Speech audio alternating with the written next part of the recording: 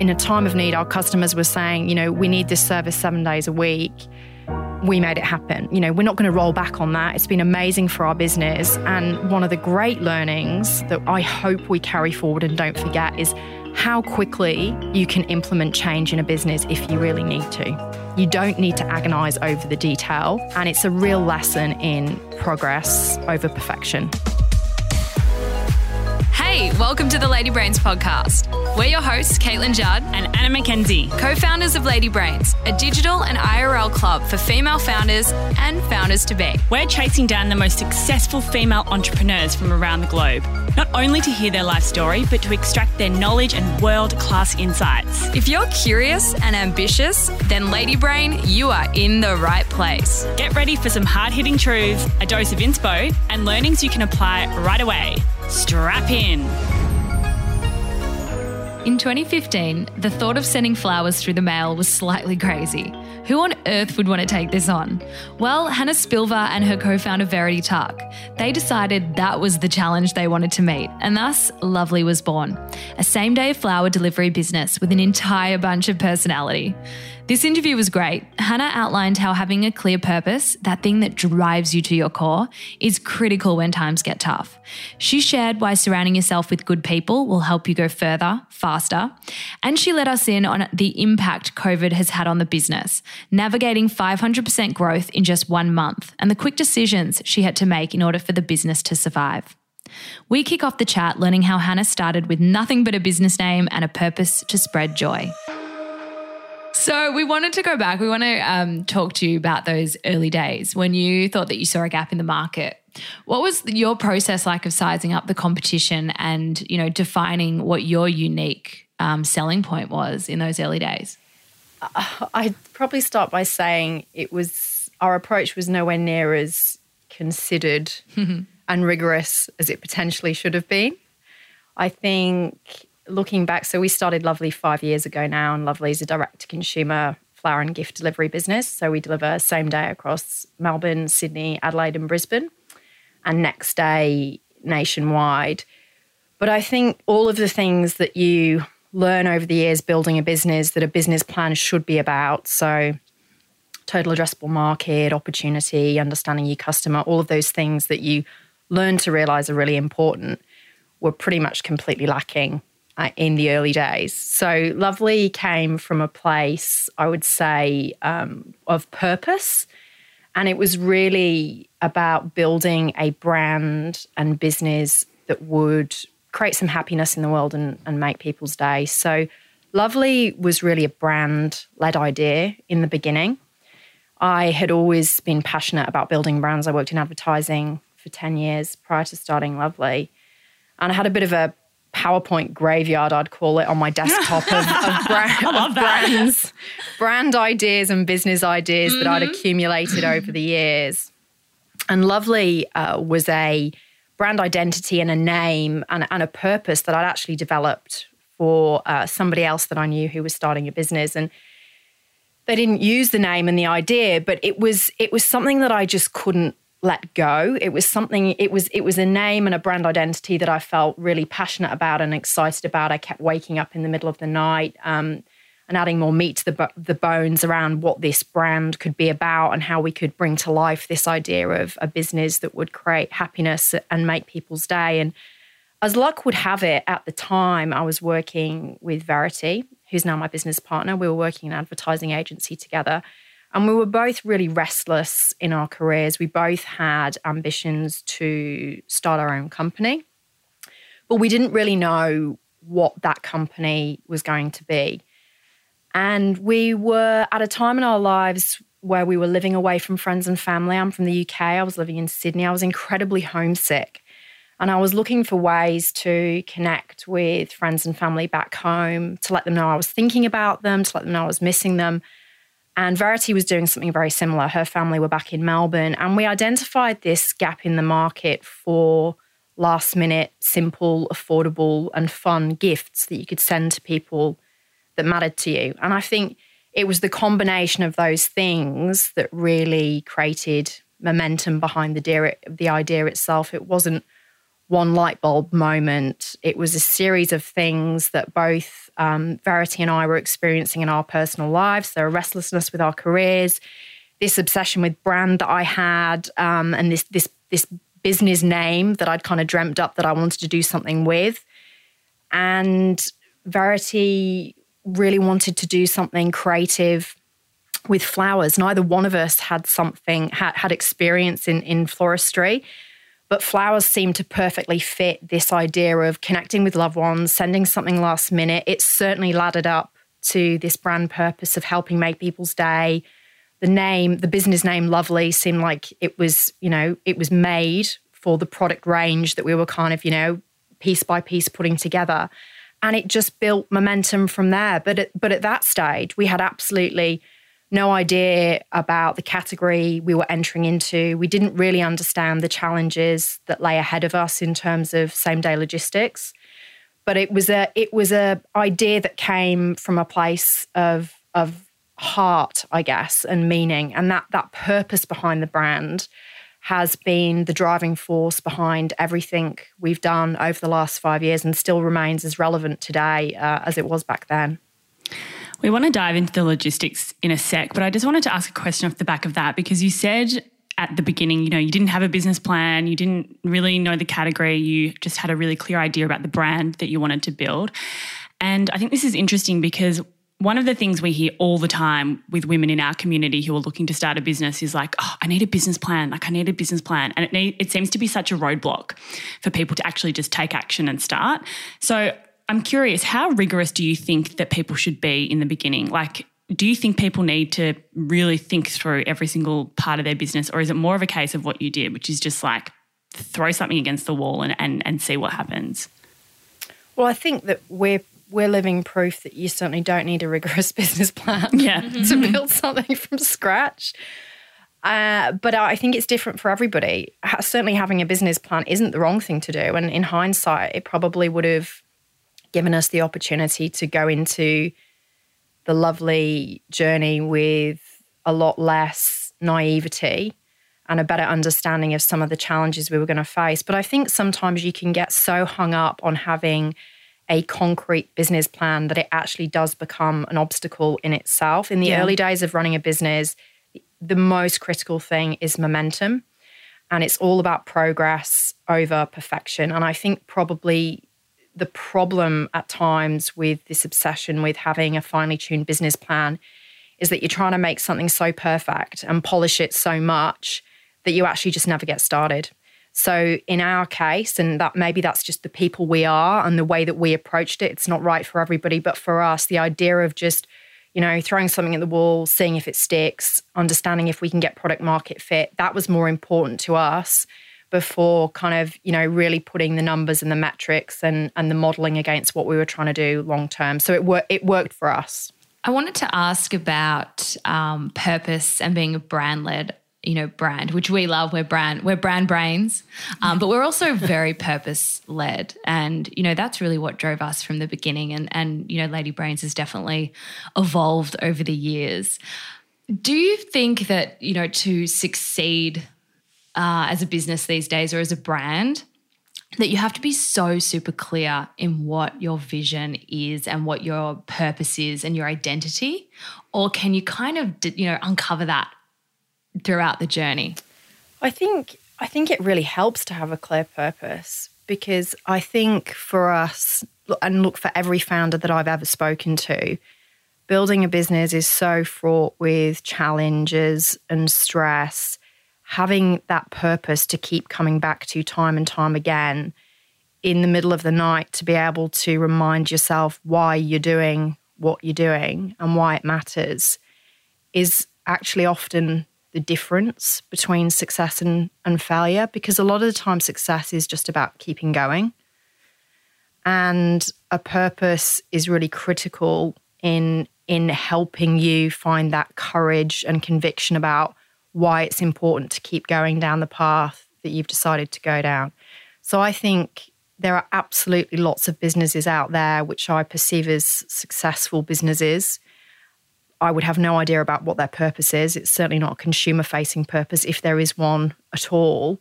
So it's not the difference between success and failure all the time, but I think it certainly helps as a founder to be very, very clear on why it is you're doing what you're doing right from the get-go. And how long for you did that take to percolate? Because I think that is it's almost one of the hardest things, is like really figuring out what your own personal whys, but also, your business purpose. Was that something that percolated over months, or was it something that kind of, was pretty clear for you from the get-go? I'd say it was probably the only thing that was clear for us from the get-go. I think it was the one thing we did have figured out in a month. Good. You only need one thing, right? You need one thing figured out. You need one thing to kind of hang your hat on and focus on. It was the one thing that we had absolute clarity and conviction around, and it was all of the other things that, quite frankly, we had no bloody idea about. Business plan, no idea. No business plan. I mean, legitimately, it took us a while to figure out what was the product range we were actually going to put against this business and this brand, which was about making people's day, connecting loved ones. So the purpose was absolutely there from the get-go, and it was all of the other things like product, pricing strategy, customer, market size that we figured out. All of those things that are normally where people start were actually the things that we took longer to percolate and really land on. Okay, I want to talk about pricing strategy, because this is another thing that comes up a lot in conversations with women in our community who are wanting to start product-based businesses. How did you approach this in the early days? How did you figure out, if your logistics wasn't figured out and if your business model wasn't figured out, how did you decide how to price your products from the beginning? And has that pricing evolved as you've, built out the business model, I guess? Our pricing strategy definitely needed to evolve, otherwise we wouldn't have a business today. So we got our pricing strategy right by getting our pricing strategy wrong. Great. For a really long time. And again, I think it's one of those cases of if we'd, but actually looking back, we probably didn't get to it probably didn't take us any longer to get to the right pricing strategy than had we agonized over it for weeks and months at a time, doing all the research and testing it out. For us, because we're in the digital space, we can evolve and change our product and our pricing strategy at breakneck speed if we need to. So for us, it was just about putting product and price out there, seeing what worked, seeing what didn't, very quickly understanding what the margins were. Did we have a profitable commercial business model underlying that? The answer in the early days was no. Okay, cool. How do we evolve our pricing strategy? It probably took us, I'd say, as long as 2 to 3 years to get that pricing strategy right. And you're always evolving your pricing strategy in line with how your product range evolves, how your service offering evolves, the speed at which you're delivering products to customers requires different pricing strategies around that. So it's not really a case of getting it right and then that being the holy grail. It's about evolving that constantly over time. We're still learning about how to do those things. And so how do your customers respond to that? I mean, if your prices change, if they go up, is that ever a consideration about how your customer expectations? Yeah, absolutely. It's something that you have to actively manage in the business, how your consumers respond to changes, whether it's to changes in your price or your product or your service offering. We as I said, we were able to make changes very quickly in the early days. So we were working from such a small base that a lot of the adjustments we made in the first sort of 12 months pretty much went unnoticed by customers anyway. And when they didn't go unnoticed, our approach was and still is to be completely transparent and upfront with our customers around why we're doing what we're doing. So I think there's a certain level of empathy from certainly that we've always experienced from our customers, that if we say to them, we're doing something because the alternative is actually we just don't have a commercial business model, then very quickly consumers start to understand that if they like what you're putting out there and they want to use your service and they see value in what you're doing, then they understand that there has to be, sometimes adjustments to the prices that they're paying for those services. But I'd say that, we've got into a consistent, stable place with our pricing over the last two to 3 years. So we haven't had to make any major adjustments to those fundamentals. I want to talk logistics. You said if the customers like what you offer them, they come back for more. And you were one of the first Australian companies to offer same-day delivery. Yeah. Yeah, this is amazing because, it's not an easy thing to roll out. It isn't. And we are interested in, I guess, why you decided to do that and how you went about logistically making this possible. Well, why we did it was because it made sense from a consumer perspective. So as, consumers ourselves looking for gifts to send to friends and family last minute, it was an expectation that we had. So when I think there was definitely a degree of naivety for me, from my perspective, coming from the UK, same-day logistics in the UK was a much more mature offering than it was over here in Australia. So I sort of definitely approached the logistics part of our business with a degree of ignorance and naivety and assumption that what was happening overseas would be readily available here in Australia. And actually, when we started to dig beneath the surface, it just wasn't. So we, quite frankly, were laughed at and turned away by I don't know how many logistics providers when we started to have conversations around the fact that we were looking for a partner to deliver things same day across Sydney and Melbourne. It was a perishable product, so it needed to be handled with care during transit. We couldn't find anybody that wanted to work with us. So I'd say it took about 18 months post-launching Lovely for the logistics market to catch up with the service we were trying to put out there. So the only thing that we could do to bridge that gap over 18 months was to find a solution ourselves. Now, in the first 6 months, that was literally my business partner and I getting in our cars, delivering gifts and flowers to people. It was the epitome of a non-scalable solution to the problem.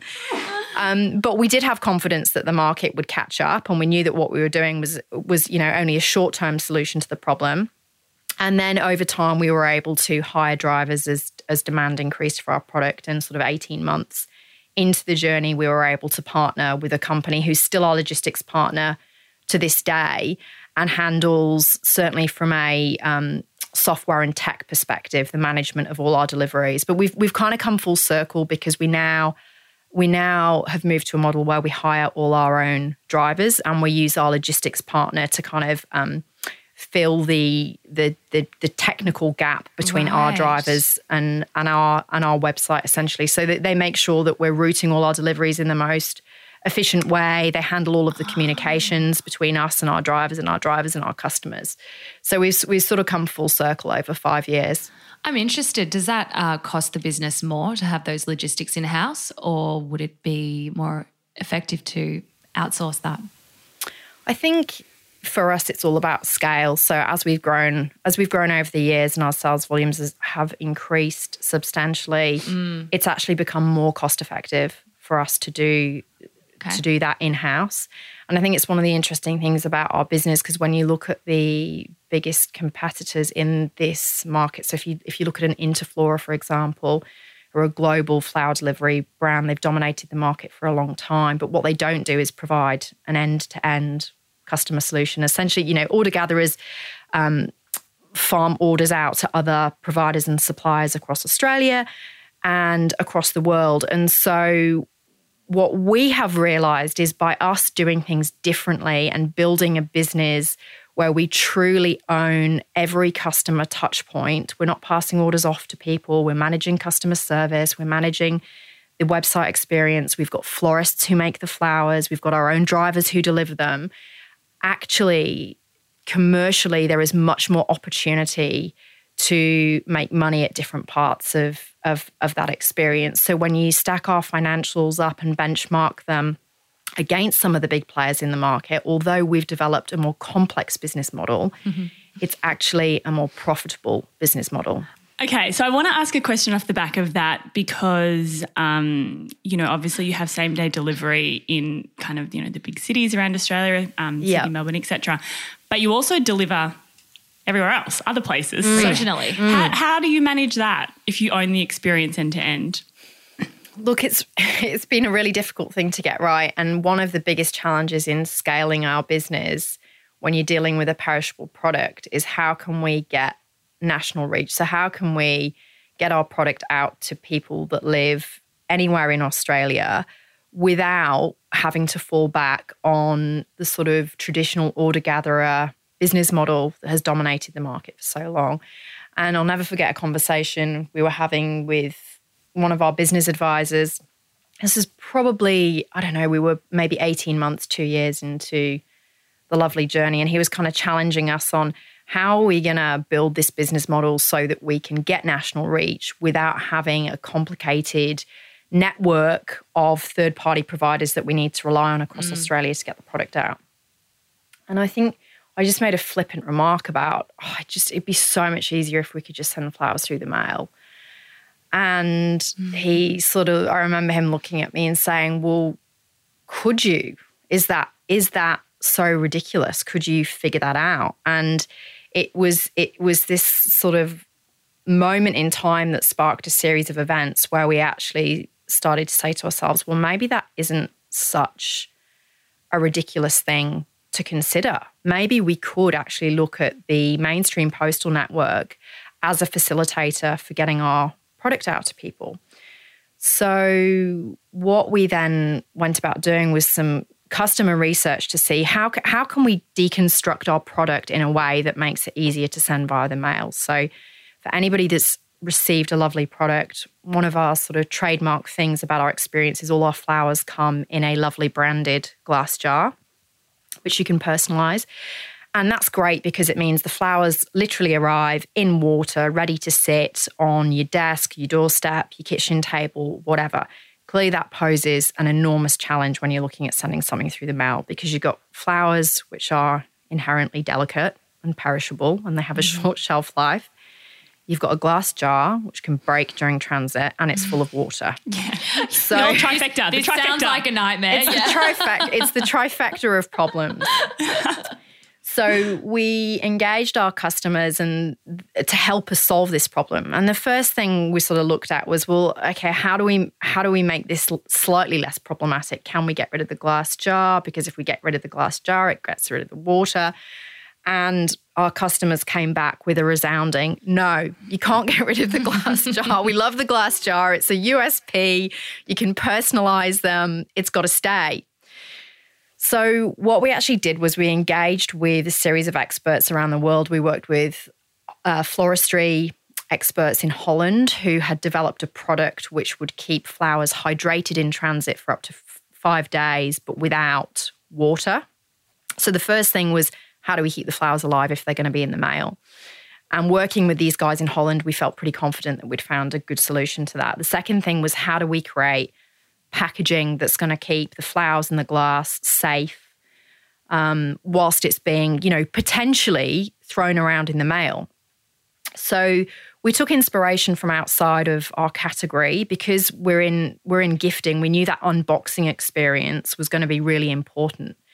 So we looked outside to other businesses and brands who did packaging really well, and you can't really go through that exercise without looking at Apple and what they're doing and the experience of unboxing a new iPhone or a new laptop. So we did a lot of research around how they developed their packaging, and I discovered there was such a thing as a box engineer, of which Apple employ many of. We clearly couldn't afford to hire a box engineer, but I did find a cardboard manufacturing company in Melbourne who had a box engineer. Brilliant. And we connected with them, and we literally had this sort of surreal meeting where we rocked up with fresh flowers in a glass jar in one hand and an iPhone box in the other. And this scrappy little sketch that I'd put together saying, so we're kind of thinking about sending flowers through the mail and we really like the Apple unboxing experience. Can you create something for us that's going to work? And they actually didn't laugh at us. They were really intrigued and engaged by the problem we were trying to solve. So they built us a prototype, a custom-made box that was purpose-built to fit our products to keep them safe. And then we engaged a pretty small number of customers, so we worked with 20 customers across Australia, to say, we are going to try creating a product that allows us to ship flowers through the mail. We've got no idea if it's going to work, but will you come on this journey with us? And we literally shipped flowers through the mail to these 20 customers over a 12-week period. We did it over and over again every week, got their feedback on, firstly, did the flowers arrive? Yes, that's a good start. Were the flowers alive when they arrived? Yes, great, 2 ticks. But really, worked with our customers to optimize and iterate the solution over a 12-week period. We did things like, at this time we were working in a co-working space and we're on the 3rd floor, so we'd go right up to the top of the stairs and we'd throw the box with the flowers and the jar in from the top flight of stairs right down to the ground to see what happened, because we were so determined to make sure that, the experience for customers when these flowers arrived on the doorstep, no matter how much they'd been thrown around in transport, if indeed that was what happened, we wanted to make sure that the product was still great and the integrity of the experience wasn't damaged. So it actually only took us about 12 weeks to get to a point where we felt really confident that we had something we could roll out. We did. And it was at that point, once we rolled it out and we got some volume behind the national offering, that we were able to test, I guess, from more of a quant perspective than a qual. And we've continued to iterate over the last 3 years. And now we've got a product that means we can ship nationally next day. We get a 98.6%, I think is the current read on it, success rate of flowers arriving on time and in good condition. But what I would say is at the moment, it's only about 20% of our products that go through the mail. So that is indeed the 20% of products where we can't truly control that last touch point when it arrives on people's door, because we are working with people like Star Trek and Australia Post to help us make this happen. It's the other 80% of deliveries which are all dispatched same day. If you order by 1 p.m, they arrive by 5 p.m, and that's for metro areas. So that's in your Sydney, your Melbourne, your Brisbane, your Adelaide. We've got our own drivers that deliver those, and it's those 80% of deliveries where we're able to manage every single touch point right up until it arriving on somebody's door. What a great story. I love that. And I love that because it reminds me of something that one of our previous guests, CJ Hendry, said, which is true creativity comes from constraint. And I think that story is just such a great example of that. You had all of these constraints. Yes. And, you came up with a solution that was effective and relatively affordable. I mean, sending them through the post and probably less complex than it could have been. Yeah, I think we were very lucky that our backgrounds gave us the right combination of skills and experience to tackle that problem in the right way. So we came from a creative background. We spent our careers being paid to solve problems for clients. I was a strategist by trade. That's what I'd spent 10 years doing. So when you kind of have inherently flexed that problem-solving muscle for your whole career, it does allow you to tackle things in different ways and creative ways. And I think we were just very, very lucky that we had that set of skills and experience at our disposal.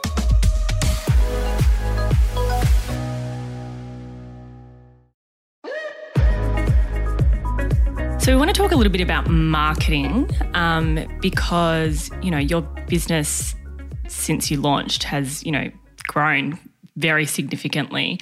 And we're curious in the early days, maybe in the first 18 months, what did you do to get the word out there? Well, I think talking about marketing is sometimes a bit of a trap, because I think people can tend to think about marketing in terms of marketing channels and marketing tactics. And I think we thought about marketing in the early days, I sort of think about it as foundational marketing. So for me, that's getting the name of your business right, getting the brand identity of your business right. It's about who your founders are. It's about who you hire. It's about the culture in your company. It's about how you treat your customers. So in the early days, it was much less about marketing channels and tactics and more about getting all of those foundational elements right to ensure that we had great product market fit, because there's no point investing time, money, and energy into scaling something that isn't a product that people love and want to engage with. So in the early days, it was all about investing a lot of time in things that wouldn't scale, having one-on-one contact with our customers. As I say, literally, my business partner and I delivering things to people's doors ourselves to see what their reaction was. And that was our approach to marketing, because we thought if we create a world-class product and customer experience, that is going to build a momentum of its own through things like positive word of mouth, through our social channels. We were also very lucky that we understood the power of brand and could build in I guess, to our DNA and to our tone of voice, this playful cheekiness that still exists within the brand. So we were using labels for our flower jars that said things like "you lovely fucker." You can still have that as an option. I should caveat and say it's purely optional. There are many phrases.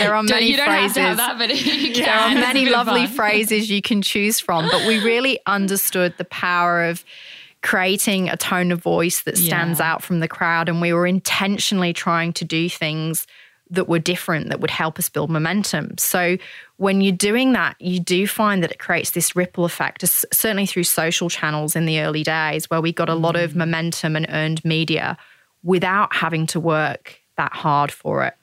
And that was intentional because we were bootstrapping this company. We didn't have deep pockets. We didn't have a marketing budget to invest in paid media. And so that's certainly how we created some traction in the early days. But then, of course, like in every business, your marketing has to evolve as your business evolves. So we could only rely on the brand to get us so far for so long. And then it was all about focusing on acquisition. So how do we really grow our customer base? And again, with a limited budget, we did things like we collaborated with other up-and-coming brands that were more established than us, that had deeper pockets than us, but that we had, that we shared common brand values with. And through doing those collaborations, that again got us, probably another 6 to 12 months of traction in the market. And that was with brands like Thank You. It was with brands like Zero and Vino Mofo, who were doing things differently in the space they were operating in. And from there, it was then starting to experiment with paid media like search, affiliates, which has been brilliant for growing our audience. But increasingly what we're focusing on is how do we use marketing tactics to drive repeat purchase, and how do we build meaningful customer relationships with people over time. So our marketing tactics have evolved so dramatically based on budgets, based on objectives, and that would be the same for any startup or even mature business out there. These things have to evolve over time. Can you talk us through one of your most successful collaborations and how you structured that, how you partnered with them, and what you both got out of that process?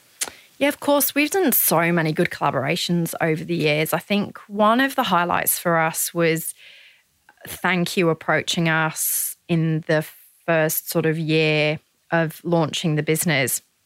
And it was funny because we were scrambling in those early days to keep up with demand, and we kept selling out of product. And that was actually, in the end, what got us on the radar of Thank You, because I think it was that some of their staff had been trying to buy our product. They'd been trying to use our service, and we kept selling out. So they were like, God, these guys are killing it. They're so popular. And they had no idea that behind the scenes, it was just because we had no idea what we were doing. We couldn't keep up with demand. It was Vez and I trying to make flowers and deliver them ourselves. But the perception was, scarcity. Yes, right. These guys are doing something so right. And so they wanted to work with us. And so we got on the radar of Justine and Dan Flynn, the founders of Thank You. And so they approached us and they said, gee, we love what you guys are doing. And you guys must be killing it because you're a young business. You're constantly selling out. Could you work with us on our Christmas gifts for our team? And that was an amazing moment, because before we launched Lovely, my business partner and I had created a bit of a wish list of brands that, if we could work with, brands that we felt had similar values to the values that we were creating. And Thank You was number one on the list. And here they were approaching us going, God, you guys are killing it. And they had no idea that behind the scenes we were just like, we were scrambling through. And so swimming ducks. Swimming ducks, yeah. We were swimming, totally. And so, that wasn't our biggest collaboration in terms of scale or it didn't have a huge commercial outcome for Lovely, but it was definitely a moment in time, which was one of those validation points of we're doing something right. It's awesome that we're on these guys' radars. And we've worked with Thank You numerous times since then on collaborations. So we've bundled their product with our offering. That's worked extremely well. We've worked with them as a corporate client, creating gift bundles for their employees. So we've had a great relationship with them from the start. God, I love those moments when you're just like, oh, something happens like that. It's like a sign from the universe is and aligning. it's like, okay, cool, we're on the right track.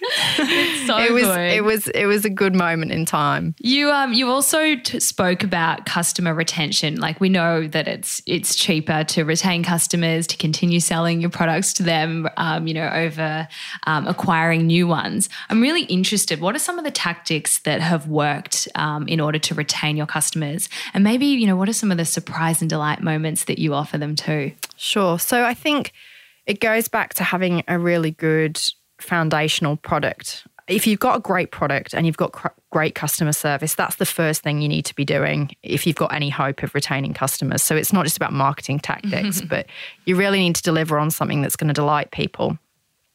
I think the second thing is the gifting. Gifting is an inherent human ritual. It goes back as far as time, right? As human beings, we want to connect with people.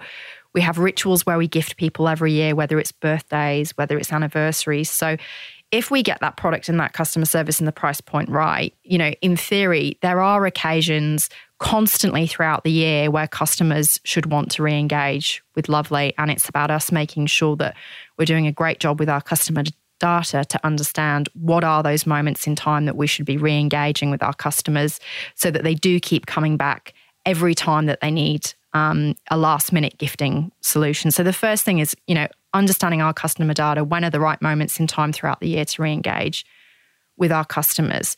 I think the second thing is, and we're only doing this more recently, but acknowledging and understanding what are the other opportunities in our customers' lives where it's relevant for Lovely to engage or provide a product or a service that goes beyond our usual gifting range. So to put that in context, and it's something that's happened quite organically, we realised that we had a number of customers who were coming back to us when they were getting married because they saw us as this really affordable flower solution for not just gifts but for special events.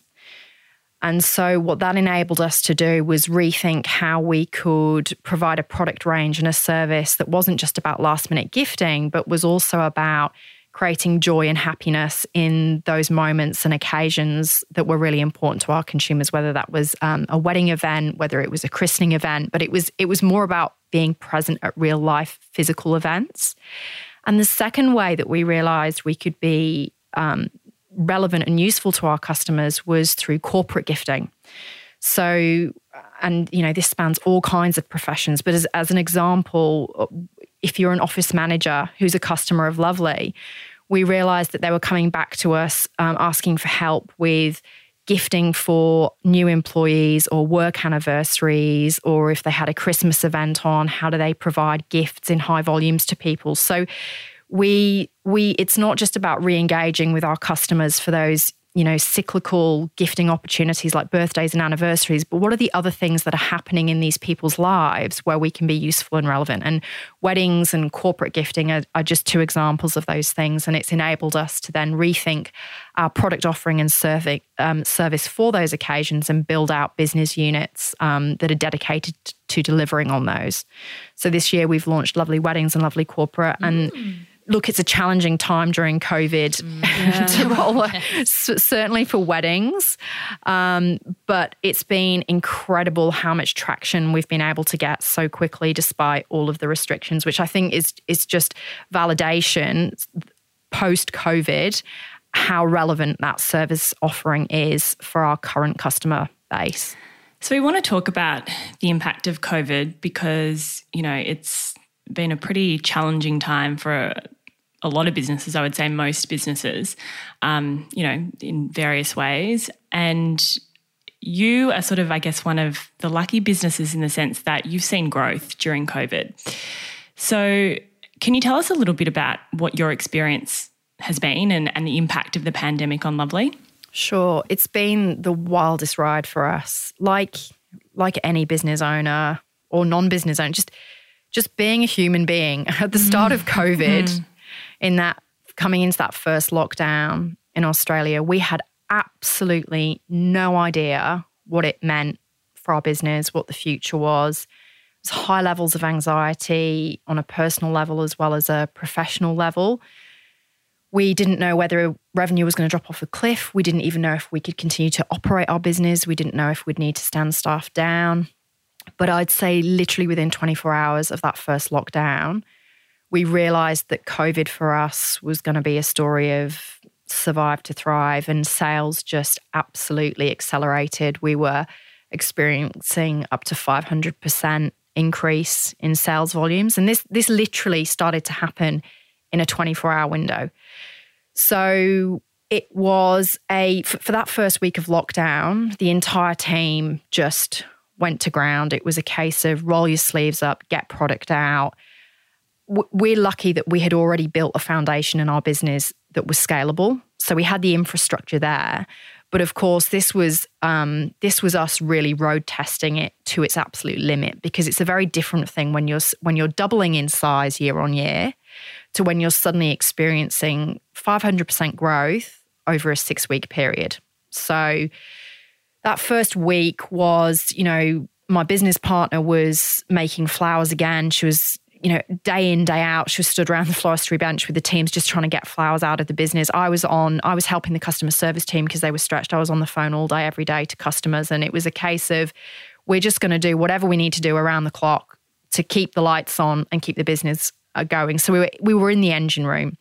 But I think what we quickly realized was that in a crisis like COVID, where nobody really knows what the implication is, it's really important that you lift your head up as a leader away from the engine room and actually check what direction the train's going in, because the wheels could have fallen off so quickly. So it was a very fine balancing act of being on the ground, helping the team at a very operational level to get that volume of gifts and flowers out. But at the same time, as a leader in the business, understanding the importance of pulling back from that, which is completely counterintuitive, because you just want to help the team and you want to get product out and you want to keep customers happy. But at the same time, we had a totally new duty of care to our staff, to our customers. I was spending days and nights writing policy and procedure for COVID and how we were going to deal with that as a business, and nobody knew how to deal with that on any level, whether you're a business owner or you're not a business owner. But we were finding ourselves in this position where, first and foremost, we need to keep our staff safe. We need to keep our customers safe. What does that look like? What policies are we introducing to make sure that that is a priority? We were introducing things like contactless delivery. So how do we still get gifts and flowers out to people, but without any interaction between our drivers and the end customer? There was so many problems that we needed to solve in such a short period of time. So it was this constant yo-yo of going to ground, helping the team, remembering that we still need to be leaders in the business and make sure that the train's not derailing. The constant sort of mental gymnastics of financially forecasting out every scenario of how this could play out, making sure that we were having to invest in volumes of product that we'd simply never had to buy before. So cash flow suddenly becomes, cash flow is always a priority for any business, but suddenly we're just dealing with a different level of challenges in the business that we'd never imagined we would have to be dealing with at this point in time. It's just crazy. I can't imagine. I can't imagine the strain and the stress that would have caused. It kind of makes me breathless talking about it, but at the same time, it was completely, and it still is, because now we're into our second lockdown and we've experienced exactly the same thing. So it is totally exhilarating as a business owner to be working at the pace that we're working at, to be solving the macro level challenges that we're currently solving. In many ways, as a business owner, it's an absolute dream. This pandemic has afforded us opportunities for growth and opportunities to solve problems, which will fundamentally change our business. We'll be a better business for this coming out of the pandemic, for sure. So yes, it's challenging, but it's also, just afforded us so many incredible opportunities. So I'm completely exhilarated and incredibly grateful that this has been Lovely's experience of COVID, because I'm acutely aware that it's a very, very different experience right now for lots of business owners out there. What have you learned about yourself and your team over the last few months, experiencing the growth that you have during this crisis? I think being in a crisis, it really brings out the best. It either brings out the best or the worst in people. I think we're really lucky that it's absolutely brought out the best in our team. It's put people in, it's put us all into circumstances that are certainly uncomfortable and challenging. But out of that, we've really, we've been fiercely aligned as a group of people at LVLY on what we're trying to do here. We've solved problems more quickly than we ever thought we would be able to solve them. So there's a sense of camaraderie and momentum, and like I said, exhilaration that's just never existed in the business before. So it's been, you know, for all the negativity and sadness around what's currently happening, absolutely there's some silver linings to it as well for us. What do you think will be some of the things that you carry through post-COVID, whenever that will be, in terms of kind of the way that you have responded and operated or changed the way that you operate during this time? What do you think you will carry through, or is it a case of that you'll carry through everything? I think I can't see us undoing any of the key changes we've made in the business. So one of the things that we had to do very quickly was extend our service offering. So we realised, I'd say 2 weeks into the first lockdown, that our current five day a week, same day delivery offering wasn't enough. The customer demand was there to extend that to 7 days a week. Now we could have spent weeks, months, you know, maybe upwards of 6 months trying to figure out, it goes back to the question around the business plan and attention to detail at the very start of this conversation. We could have spent so long figuring out how to perfectly execute 7 day a week delivery. And instead, we gave ourselves a week to figure out how do we make that happen. Because it was what our customers were asking us to do. So, you know, our kind of approach to this whole COVID thing was, our first priority is keeping our staff and customers safe. Our second priority is listening to what our customers need and responding to that really quickly. Because ironically, there's never been a more relevant time for LVLY to exist. We're all about connecting people in moments of love and support. And suddenly we find the whole of Australia, or the whole of the world, in a situation where we're anxious, we're separated from loved ones, people are isolated. LVLY is so relevant now in helping people connect in a way that really matters. So extending that service offering from 5 to 7 days was a priority for us. Now, operationally, we're still dealing with lots of headaches, lots of Band-Aid solutions to make that happen. But what's most important is that from a consumer perspective, we're delivering on what they're asking us to deliver. Their experience of that 7 day a week delivery is great. So whatever pain points we're still ironing out behind the scenes to make that happen becomes irrelevant. It's absolutely our job to take on all of those operational burdens and challenges to make that happen. The most important thing is that in a time of need, our customers were saying, you know, we need this service 7 days a week.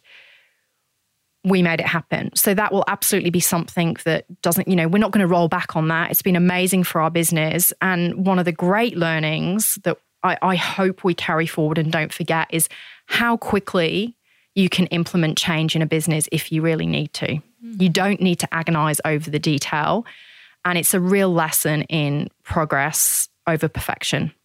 The other thing that we'll absolutely take forward as a business, and we've just rewritten all of our employment contracts to reflect this, is remote working's been fantastic for our team. Now, clearly, to a degree, there are parts of our business that will always need to be on the ground. When you're talking about arranging flowers, when you're talking about delivery, we can't move to 100% remote working model.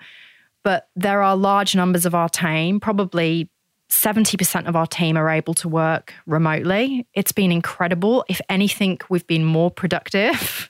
Yeah. So, and our team have really enjoyed the opportunity to test and trial that, and the fact that we were so supportive of that from day one. It's been great for culture. So we've now built into all of our employment contracts policy around flexible working.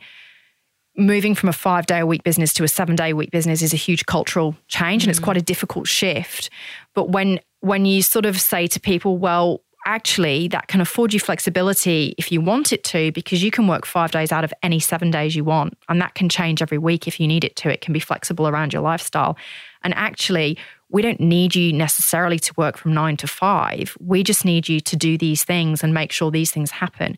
So if on a Monday that needs to happen between 3 p.m. to 7 p.m. and the next day that needs to happen between 7 a.m. and 2 p.m., actually we don't really mind as long as we are delivering to our customers, as long as everybody's still fulfilling their roles. And so that's been a really positive thing for us, and we will move forward. We'll move forward with that as kind of standard practice for the team. I absolutely love that. Same. It's really exciting, isn't it? Yeah, it is. Like there are opportunities to change the way that we do business. Totally. And it's exciting to see some of the smaller businesses, younger players come through and challenge how traditional business, has been done. I think it's been brilliant because it's given us permission to rewrite the rules. It's forced businesses to rewrite the rules, and those businesses that can't rewrite the rules and afford that flexibility just aren't going to survive and thrive. So there's lots of opportunity for the smaller, more nimble businesses in the market to come out of this shining. What's the big picture vision for Lovely, and has that changed after going through, this period of insane rapid growth? Has that vision expanded? The vision hasn't changed. I think our timeline to get there has shortened, thankfully. Our vision has always been to build the most loved and most frequently used gift and flower delivery business in Australia and then the world. I think this has helped accelerate some of the commercials around that growth. Currently, we're tracking almost 2 years ahead of where we thought we'd be, given the spike in COVID. So no, the vision hasn't changed because like I said, the purpose has been absolutely crystal clear from day one. But absolutely, the train's moving a bit faster now. Hurtling forward. It's hurtling forward. Breakneck speed. Yeah. What are the Japanese? The Shinkansen. Yeah. The Japanese bullet trains, yeah.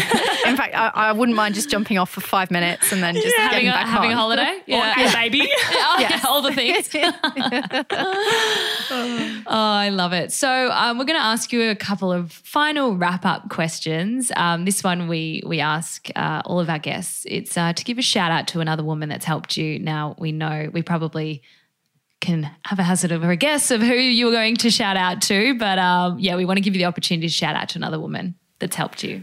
Well, you can't be a co-founder and not shout out to your female co-founder. You girls would know this more than anybody. Totally. We know. Oh, there'd be hell to pay. Yeah. Exactly. So, it would have to be my co-founder, Verity, who's my business partner in crime. But honestly, I feel so grateful for all of the incredible female cheerleaders in my life. I think I'm very fortunate to be surrounded by a bunch of women who oftentimes have seen something in me that I didn't see in myself, because building a business, there are so many moments of self-doubt and there are so many moments of, can I do this or should I do this? And it's been the combination of those cheerleaders over the years that have really encouraged me to keep going and really forced me to have the self-belief in myself that I needed to keep this thing moving forward. So I'd do a shout out to all of the cheerleaders in my life, and they know exactly who they are. Other than a holiday, what's one thing that you really need right now? Well, I think we all need a vaccination. Yeah. For COVID. True. I think that would be I think it's hard to selfishly think about what you need right now when the world is in the situation it's in. So, I think that's the thing. We all need a solution. Whether that's a vaccination, I don't know what the solution looks like, but there's a much bigger picture going on at the moment, which makes it really difficult to think individually about what is it that I need right now. Yeah, completely fair. And lastly, we'd love you to share, your best piece of advice. I suppose for those people that are struggling, there's a lot of business owners and just a lot of individuals that are struggling right now.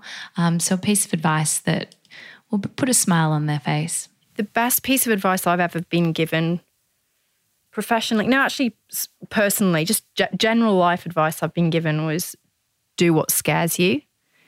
Mm-hmm. And I think that for me has been a piece of advice I've gone back to time and time again, and has helped me make decisions that have ultimately led to the most fulfilling and exhilarating outcomes in my life. It's definitely taught me that it's true that happiness lies just beyond your comfort zone.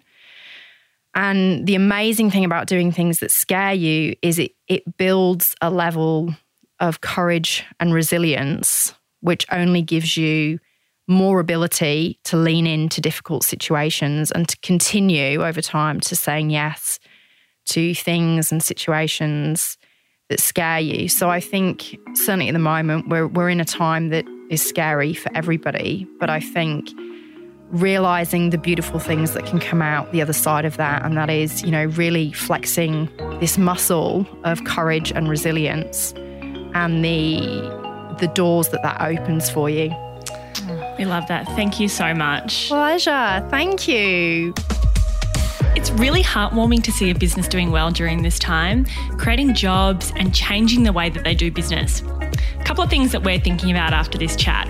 So we both come from a brand background, and we totally agree with Hannah about the fact that building the fundamentals of your brand, your vision, your purpose, your values, your brand personality is such a critical piece of the puzzle. You can invest tons of time, tons of effort, tons of cash in marketing efforts like advertising, collaborations, PR. But unless you have a really strong, clear and unique brand, you might not get momentum. There is so much power in brand. We literally cannot say this enough. An epic brand does heaps of the heavy lifting for you. And when you also have a high quality product that customers love, it'll basically sell itself. Hannah also showed us that being a leader, a boss, or even a manager is bloody hard work. It's a constant balance of being in the trenches with your team and looking up to make sure that you're heading in the right direction. Stepping back from the business can be hard, but sometimes it's the very best thing that you can do for your team, for yourself, and for the business. And lastly, we really, really hope this ep has shown you that from moments of intense stress, anxiety, and challenge, like we're all experiencing right now, true growth and true progress can be made. Some of the most incredible periods of growth, not just in business, but also personally, come from hardships like this. LVLY has shown us that collectively, we can find a new way forward. We'd really love to hear your response to this episode, so please come and join us in our Facebook group, the Lady Brains Clubhouse, and we hope you stay safe. Lady Brains is hosted by Anna Mackenzie and Caitlin Judd. The producer is Brooke Carrigan. Audio production by Matt Nikolic.